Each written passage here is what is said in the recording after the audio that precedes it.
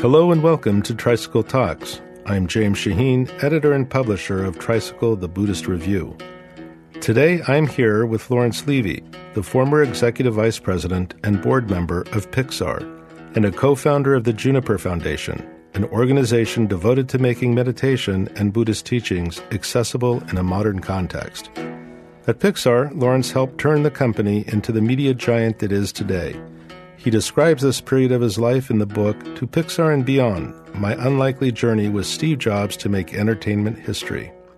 Lawrence is also a longtime practitioner in the Gelug lineage of Tibetan Buddhism. He's a teacher at Juniper under the guidance of Segyu Chopal Rinpoche, also a co-founder of Juniper.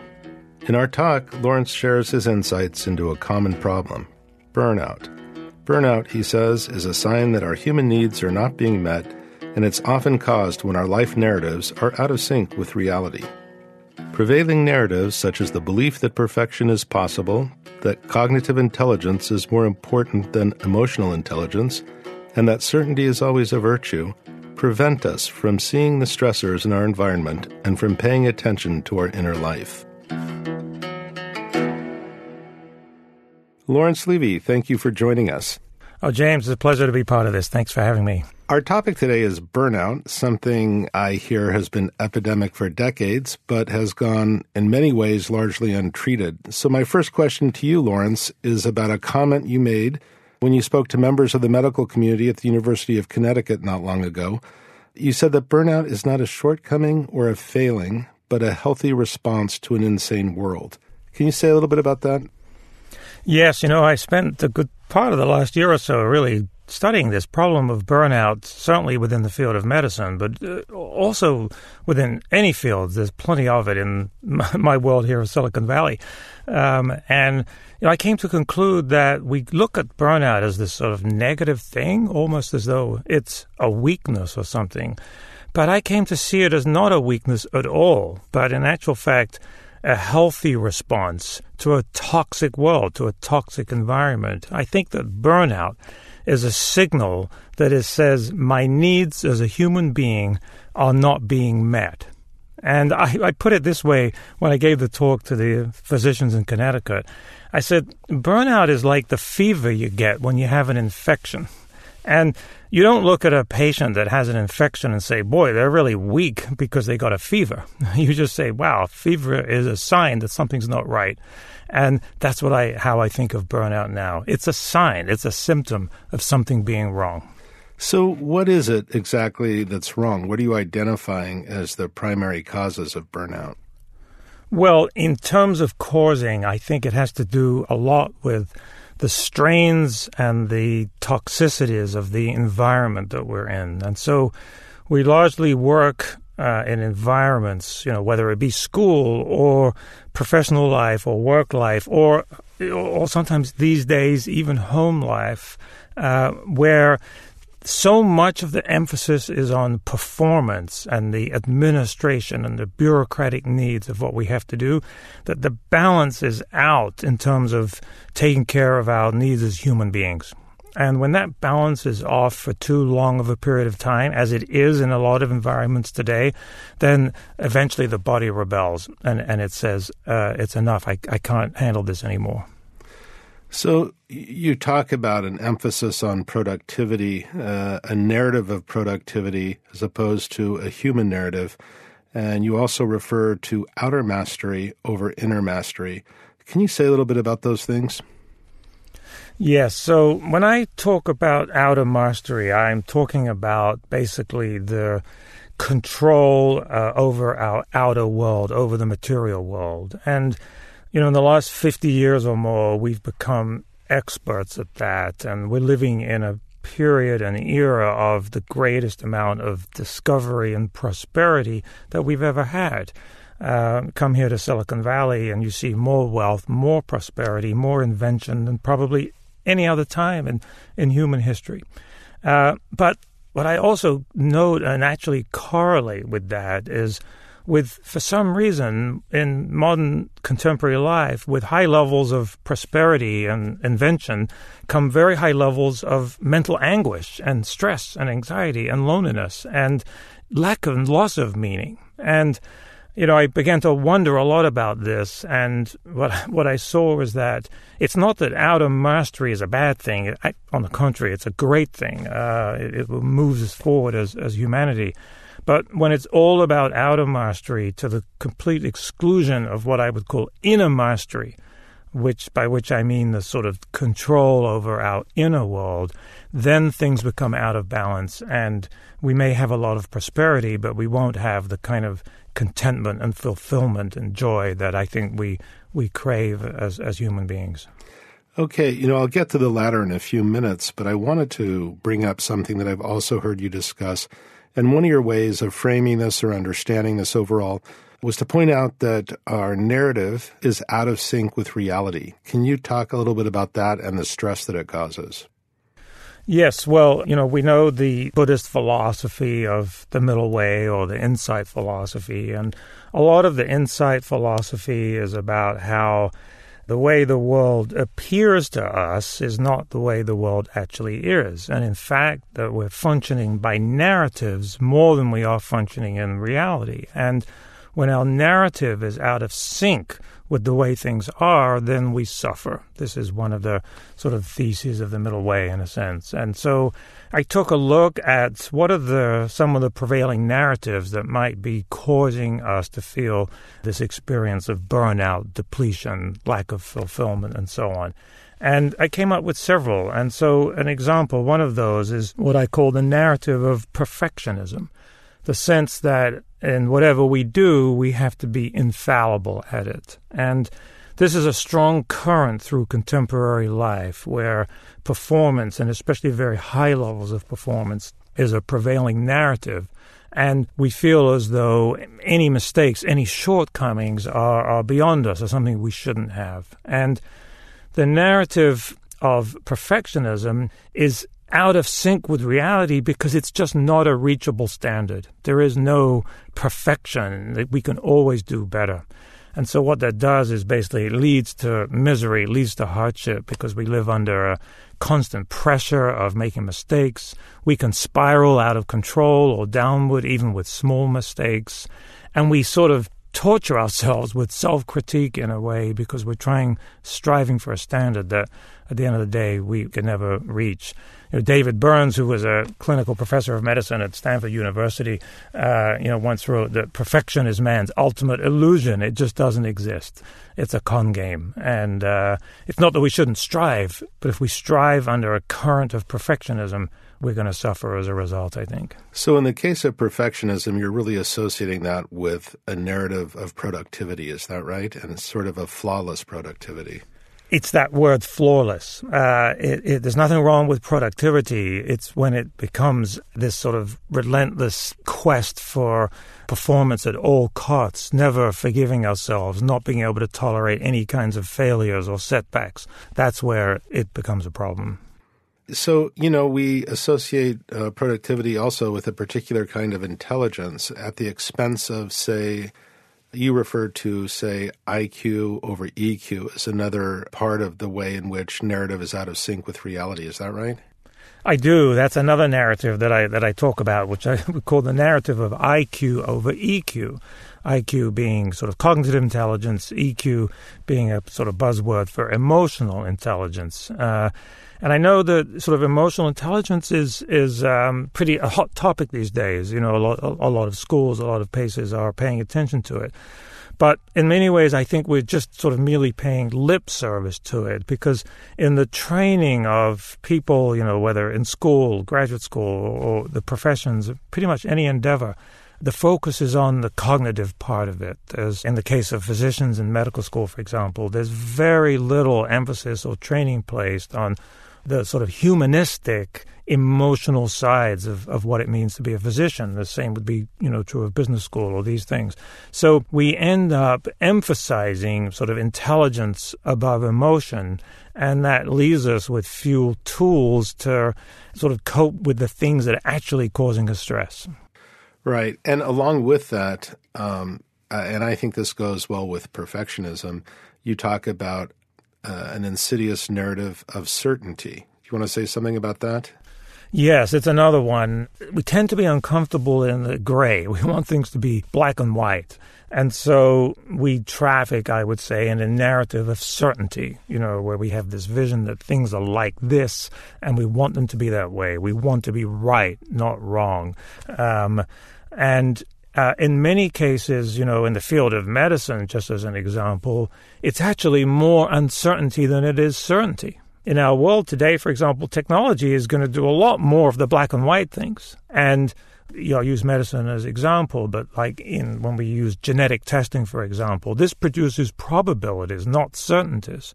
When we're dealing with quality of life considerations for patients, or aging populations, this is an area full of uncertainty. So in many ways, in our era, uncertainty is the new certainty, and we need to get used to it.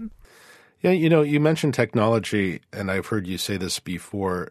We feel that we're controlled by technology rather than managing it as a tool. Do you want to say something about that? Yes. Well, I think that what I would call a sort of technology angst has sort of settled. It's like a cloud has sort of settled over modern culture in a way. We're at the very dawn of the era of some of these new technologies. Even the computer era itself is still in its infancy, but certainly with social media, smartphones, and all of those things, it's brand new. And we're still sort of playing with these as new tools. And all of these new technologies, they tend to have some sort of dark side with them. I mean, who knew that, Facebook, for example, would be linked with loneliness? Facebook is the most connected technology force probably ever invented. And yet there are articles and studies being written that show that overusage of Facebook produces feelings of loneliness because the quality of the connections doesn't satisfy that human need. And so we have this technology angst, and I think we have to sort of, get technology to work for us instead of the other way around, where we are being controlled by it.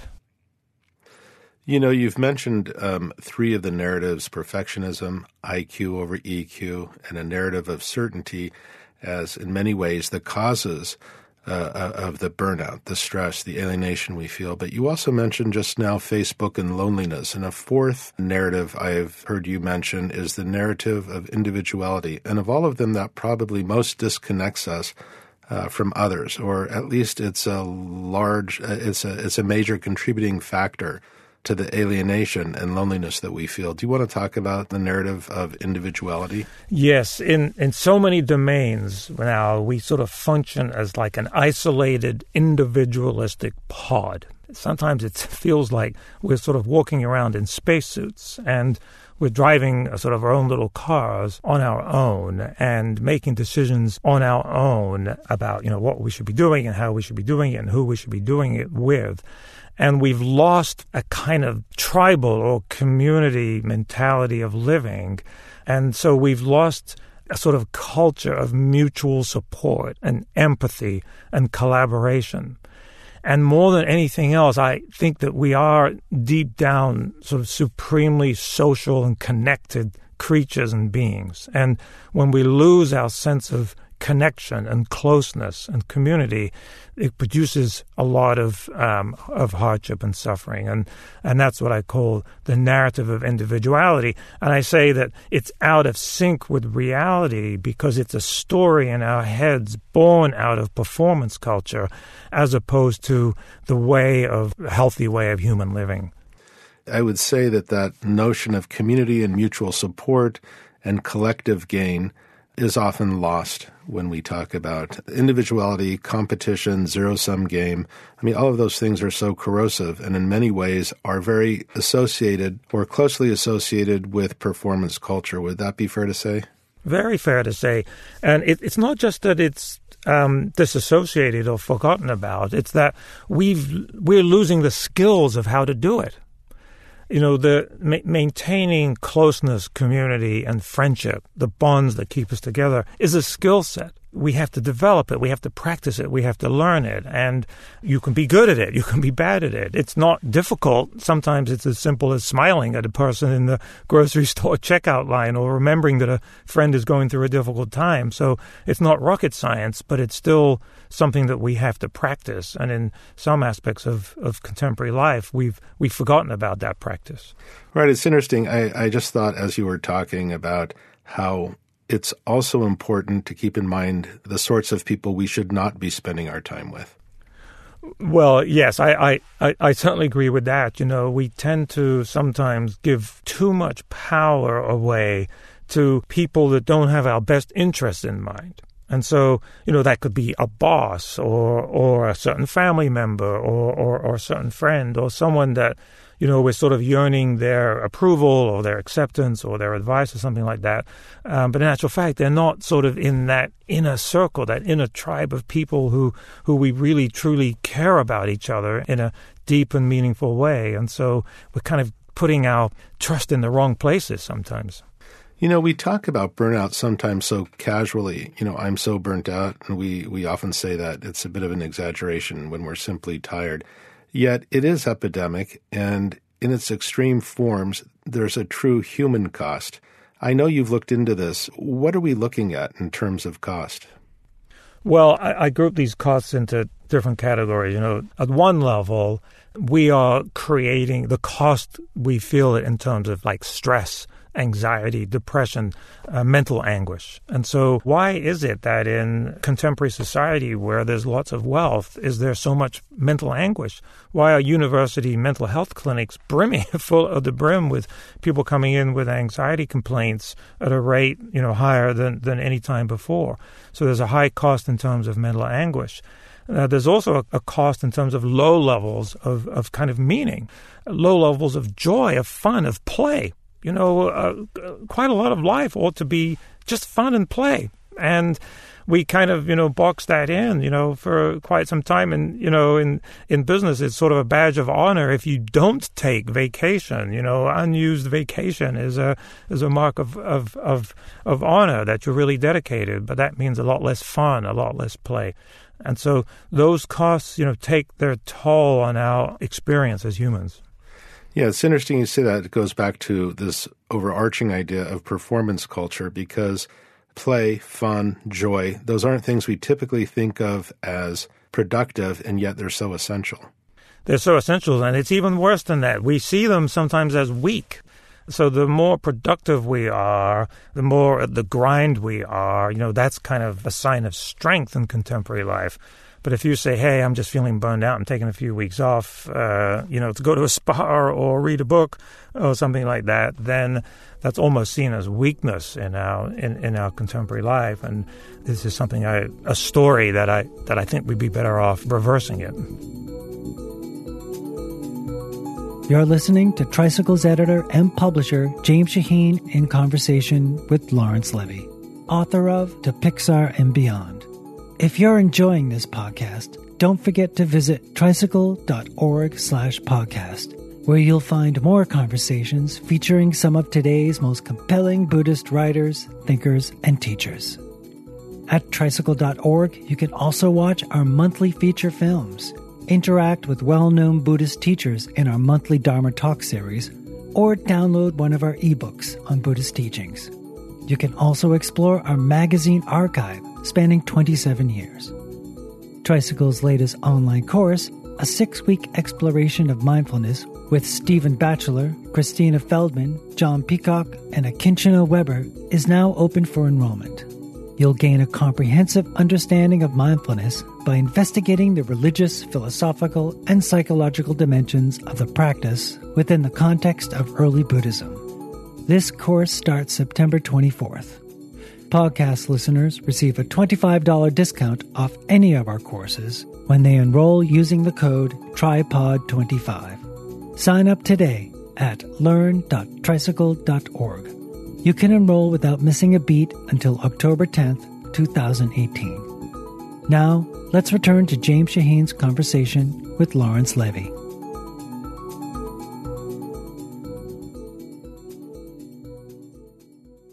You talk about outer mastery and inner mastery, and you refer to the bureaucrat who is necessary, who is administratively useful and encourages or insists upon productivity.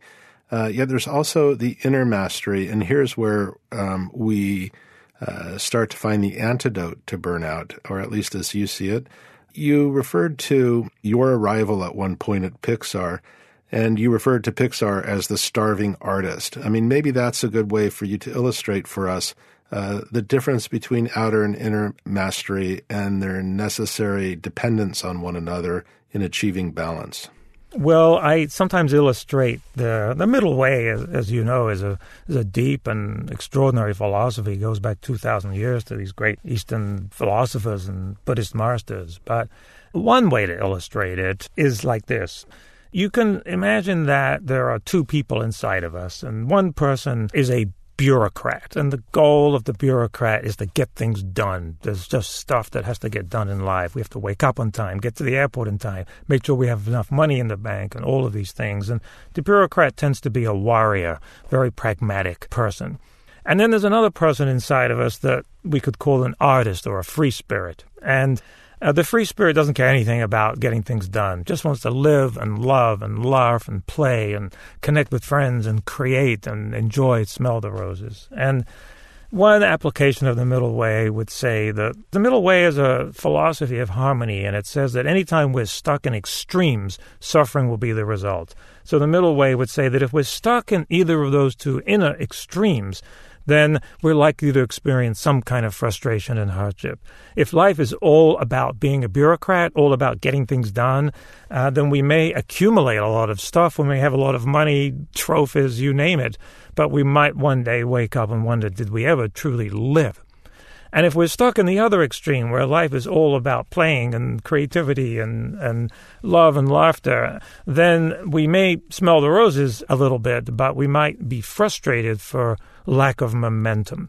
And what the middle way would say is we have to harmonize these two forces. We need to push off of those extremes so that we can have enough momentum, enough bureaucracy in order to keep our lives moving forward and productive in those ways, but without killing that artistic, creative spirit inside of us, so that along the way we remember what it means to love and laugh and play and have all those kinds of experiences. And, I often say, this was the secret to Pixar, because when I first joined Pixar in 1994, it really was the quintessential starving artist. Incredible creativity, no momentum. And the company as a whole was extremely frustrated by that. And so despite all that great creativity, the overwhelming feeling was frustration for lack of momentum. What we really did at Pixar was put enough administration, strategy, structure around those creative forces to give it momentum without killing the creative spirit. And in many ways, that's also one of the secrets, at least, to overcoming this kind of burnout problem. Right. You talk about an organizational culture that can achieve the kind of balance that you're referring to.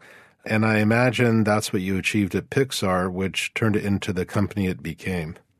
That's true. I mean, there were elements. Pixar worked very hard on its culture, and it's a constant balancing act, and it's like meditation. It's constant effort. You can never take it for granted. You have to come back to it every day. But Pixar built an extraordinary culture of collaboration, because in any endeavor where you're striving to do excellent work or something like that, it's the product of these forces that have tension against each other. In Pixar's case, there are creative forces, technology forces, business forces, and they tend to pull against each other, and it requires a culture of collaboration in order to just kind of resolve all of that. And we were successful at creating that there.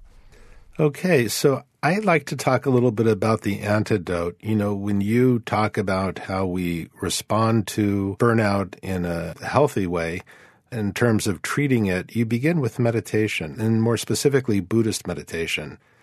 How do you see that? I do, and it's sort of Buddhist meditation philosophy has sort of been the object of my study and much of my life for the last 20 years.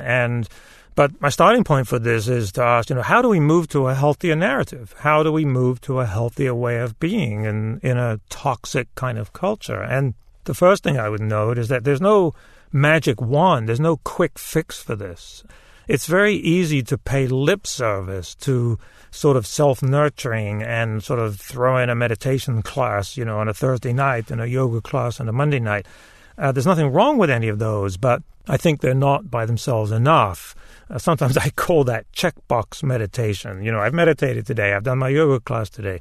That's great, but it's kind of like throwing a bucket of water on a forest fire. It's not a strong enough of an antidote. And my sort of years of studying and looking at this and working with a teacher on this has sort of brought me to conclude that self-care, self-nurturing, this antidote to burnout that we're talking about, has to be a continuous habit of self-nurturing and mutual support. It has to be continuous. It has to be the right kinds of things, and we have to do it with others in a mutually supportive environment. It's much like food or exercise. It's no good going to the gym once a month. It has to be regular, and it's the same with this. And I think there are 3 elements to it, that I call meditation, learning, and connection, and perhaps we'll get into those. So you look at meditation as one of the solutions to the problem of burnout, and yet you see it as so much more. It's not simply another technology that we deploy. That's right. Not at all. I think if we see it just as a technique or as a technology, then it actually becomes limited. And in actual fact, I think it can even add to our stress because that was just something else that we have to do. The way I see meditation is more as a meditative life is really it's a way of living. It's a way of experiencing life. I don't think we just meditate for 10 minutes a day and then go on with our lives. I think we bring all of this meditation, this learning, to inform and infuse and replenish us all the time. Meditation is really a tremendous means of sort of personal replenishment.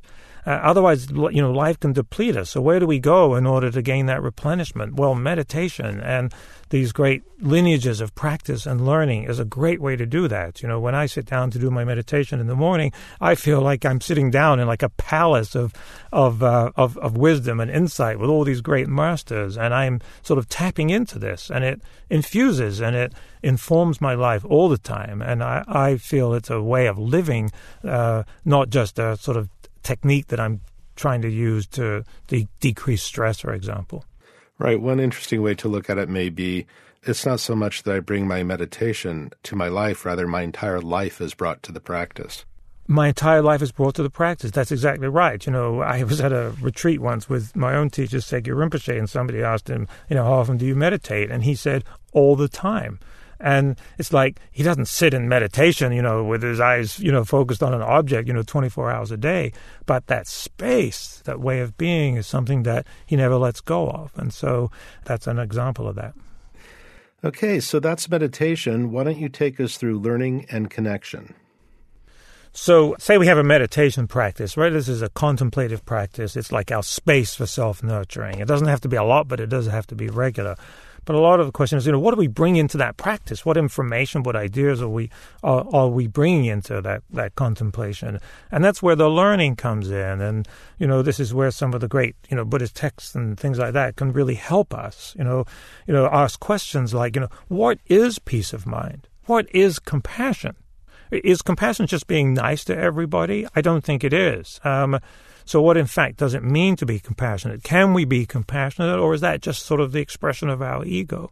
What is emotional harmony? The Buddhist teachings have a lot to say about emotional well-being. And, what does it mean, for example, to be irrationally angry versus to stand up for ourselves when there's an injustice? There's an important difference between those. Quelling our sort of emotional anger doesn't mean we become weak or meek. And not at all. We're engaging these practices to become stronger, centered, grounded human beings. So there's a lot to learn about these things, which is one of the things I love about this tradition. And then the connection part is acknowledging that we have to have a sort of nurturing, supportive community to do this with. We have to help each other. That includes teachers and guides who can help us along the way, as well as friends, spiritual friends, a safe space that we can be and learn and gain from each other. And there was a book by Johann Hari called Lost Connections. Actually, it was published this year. It's a book on depression. And he makes a point in there that says, happiness is a social thing. And so whatever we think of happiness and contentment and the meaning of that, I think it turns out that it's something that we do together. And, if we see our both agitation and the joy of our life as something that we share with a network of people around us, that's the thing that will make a difference. And that's also probably where we work with others to change a system that is the cause of this kind of burnout. Yes, well, the system is a problem, and I hear this a lot, which is like, what good is any of this if the system is just constantly pressuring me, whether it be a hospital system or a school system or a startup in Silicon Valley or whatever it is. There's a corporate sort of system out there that is imposing itself on me and making all of this very difficult. And I totally get that. I mean, the system is obviously a co-conspirator here. It's a co-conspirator sort of everywhere. That's what's creating this toxicity, because the system itself doesn't really care about us in the ways that we're talking about. It doesn't necessarily care whether we're burned out or not. So we need to change the system to make it more human, and I think that over time, I hope at least that over time, we will get better at that.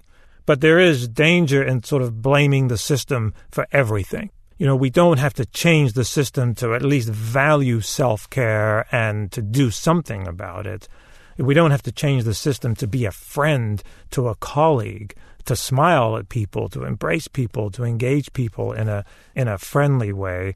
And we don't need to change the system to at least see ourselves and those around us as human beings first, and whatever else we happen to be doing second. And so there's a lot that we can do in the meantime while we're also working on the system. Yeah, in terms of how we see ourselves and each other, you used a few lines that were descriptive of a particular person and in two very different ways. For instance, you said, she is a patient or she is a human being who suffers. What's the difference there? Well, yes, I gave this little thought experiment to the physicians out in Connecticut, and I gave two, actually. And the first one I said to them was to do a meditation and actually contemplate the difference between these two phrases. The first phrase is, I am a doctor, and you can replace the word doctor with anything. I am an executive. I am the editor of Tricycle magazine. You can put anything you want in there, but I am a doctor. Versus the other phrase, which is, I am a human being who works in the field of medicine, or I am a human being who works at a startup, or who teaches people, or whatever it is. So I am a doctor versus I am a human being who works in the field of medicine. And what I think we find if we meditate on that is that when we self-identify with the word doctor, or whatever it may be, what that does is it constantly affirms that performance narrative. And when we self-identify with the word human, it opens up a whole world of possibilities for how we may act, behave, and see other people. And the same is true for the one you mentioned. If you do a similar meditation on the difference between she is a patient, because to a doctor, a patient might just be a number, just a disease state. That's it. How do we treat the disease? Versus the other statement, which is she is a human being who is suffering. Again, it opens up a world of possibilities. Yes, we have to treat the disease state, but the person that's experiencing that disease is a human being, and there's a whole lot of other factors that might go into how that person is experiencing that disease and how we might treat it. And so these are the kinds of changes in narrative that can really make a difference in our lives. Yeah, that's very consistent with Buddhist thought. I think there's a much stronger solidification around an identity like I am a doctor than something as fluid, opening, and evolving as a human being, say. And even so, we're still identifying as something, but the latter identification seems much more useful for our purposes anyway. Yes, not just useful. I think more in sync with reality. You use the word as fluid and flexible when you describe, being a human being. That's exactly right. As human beings, we are in constant transformation, in constant change. We are emotional beings. We are imperfect. We make mistakes. We need each other. We have all of these things as human beings that are more in sync with the way things are than these other narratives of, doctor, executive, or whatever it may be. So these shifts, just like the Buddhist training tries to do for us, is to try to unlock us from these kind of extreme positions and put us more into this kind of, it's not as well defined, but it's more real. It's who we are. We're kind of messy, and it gets us more in touch with that. Yeah, it's a greater degree of acceptance of uncertainty, I would say, and potential. Absolutely. And a greater degree of acceptance of all of these things, that make us human. Let's take an example, right out of the heart of Buddhist thought, the first noble truth, the truth of suffering. The truth of suffering says, it is just part of being human to suffer.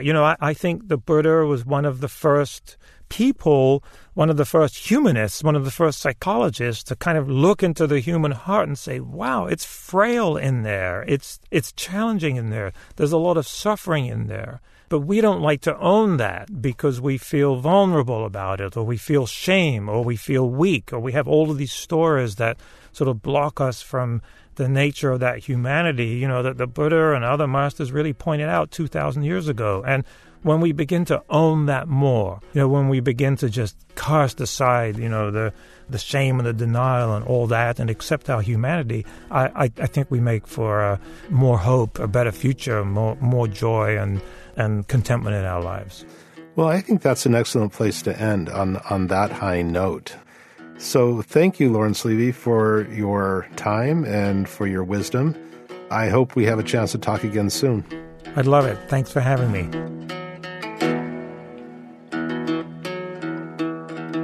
You've been listening to my conversation with Lawrence Levy, author of To Pixar and Beyond on Tricycle Talks. We'd love to hear your thoughts about the podcast. Write us at feedback@tricycle.org.